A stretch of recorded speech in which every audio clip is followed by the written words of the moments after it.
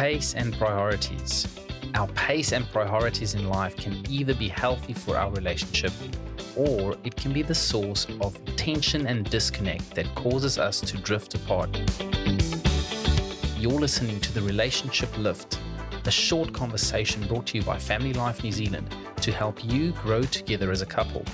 Join us for a topical discussion designed to keep you encouraged and equipped on the growth journey. We know that great marriages don't just happen, so let's journey together as we pursue oneness so that you too can make a great marriage your reality. Enjoy the discussion.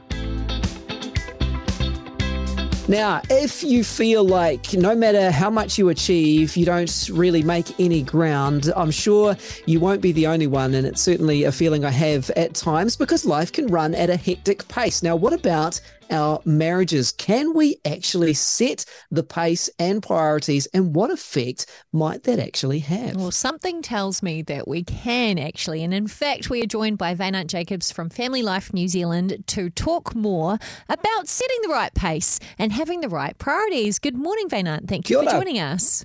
Good morning, kia ora. Hi, Kat. Hey, Tom. Good to be here.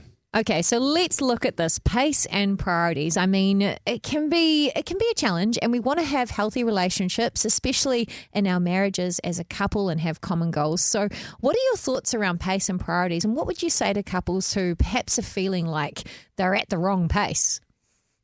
Yeah, look, I think if you're at the space of considering this, you're in a good space, because most people just sort of let life happen with them and they say yes to more and more things, and things get added to the list, and maybe you become parents to a young family, or maybe you're involved in volunteering or work. You just it's the age of where a lot of people work virtually. There's just we've lost the art of setting healthy boundaries. Like everything just creeps into the next, and activities go on from the one to the other, and we actually need to learn how to, or relearn how to slow down and actually pace ourselves.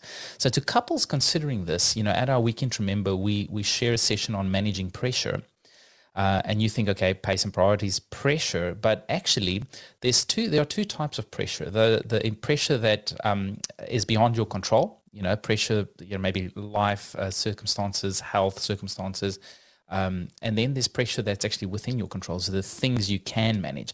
And so pace and priorities falls right into the pressure we experience that we can do something about. Now, I don't know about you, Tom, Kat, but I love to focus on the things that I can actually have influence in changing.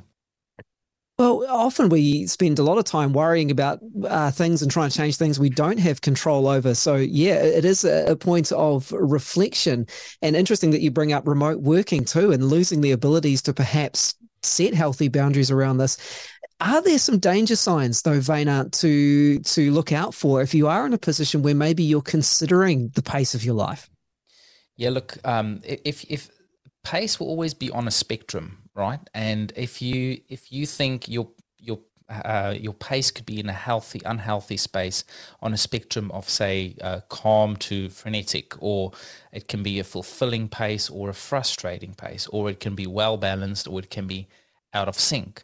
The difficulty, though, is your calm isn't my calm, and different people have different capacities, right? And depending on what age and stage of life they're in, depending on the other areas of well-being in their life. And we run into this risk of actually comparing ourselves to other people, how much we're, let's just say it, serving at church.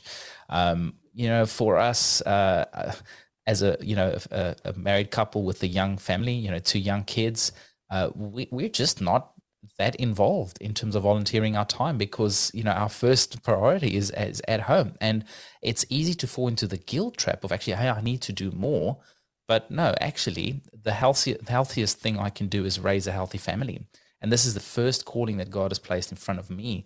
And if I'm not synchronizing with El Ray in terms of our pace and the things we're committing to, I might end up committing outside and doing damage inside. And so it's so important for us to actually synchronize our rhythms in terms of pace and priorities. And you ask about a danger sign.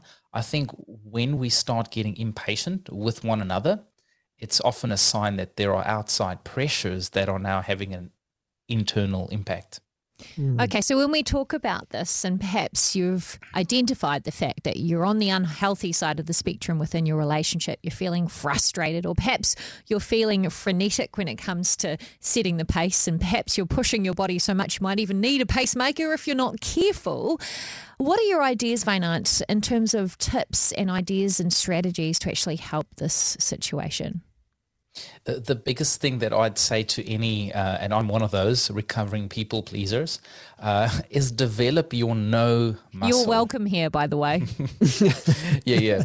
So develop your no muscle, right? Sometimes we say yes just to please other people, where in fact we're adding additional and unnecessary stress to ourselves and often to our relationships at home. And so actually my yes is also a no. So if I'm saying yes to taking that additional volunteer opportunity, doing that additional hour or 2 or 3 hours, at work, or taking on that additional project, I'm saying no to something else. And sadly, often that no is to our family, right? But if you flip that around, it becomes easy to say no to other people's requests to do good and virtuous things when we know what our yes is for. I'd love to help with that. I've already committed to being home, having dinner with my family, or we've committed to doing this thing together. So my yes actually influences my no. It becomes easier to do that.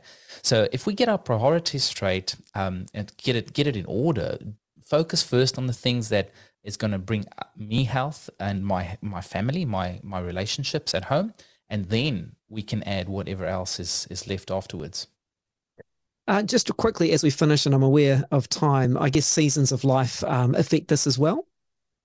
Yeah, and like I mentioned already, the fact that we're in a season of life with young kids, we're not as involved in certain church activities than we used to be. There would be another season where we'd actually have more time and we'd contribute more, and just being aware of where people are at and expecting accordingly. Yeah. Okay. Oh, good. Definitely worth reflecting on. And, what pace of life are we running, and what impact is this having on our marriages, reflecting on our pace and our priorities. Vainant Jacobs from Family Life New Zealand with us. And of course, as always, more online at familylife.nz. Vainant, thank you for your time. Appreciate it once again. We're all familiar with mentoring. It's all about sharing knowledge, skills, and personal experiences to guide another person towards reaching their full potential. It's about investing your time and talents to make a positive difference in the life of another. In a nutshell, it's discipleship at its best. Marriage mentoring is exactly the same, except you're doing it as a couple and you're doing it with a couple. At Family Life, we run an outstanding program to train you to be exceptional marriage mentors. We equip you in the art of asking skillful questions, which then help younger couples grow together and do marriage well. Become a marriage champion for others and register today for our online training at familylife.nz. Thanks for listening. I'm Vainant Jacobs from the Family Life New Zealand team, and this has been another Oneness resource to help you grow together in your marriage. Check us out online at familylife.nz for more information on events, training, and other amazing resources. Let's fight the drift, move towards each other in oneness, and impact our corner of the world together. See you next time.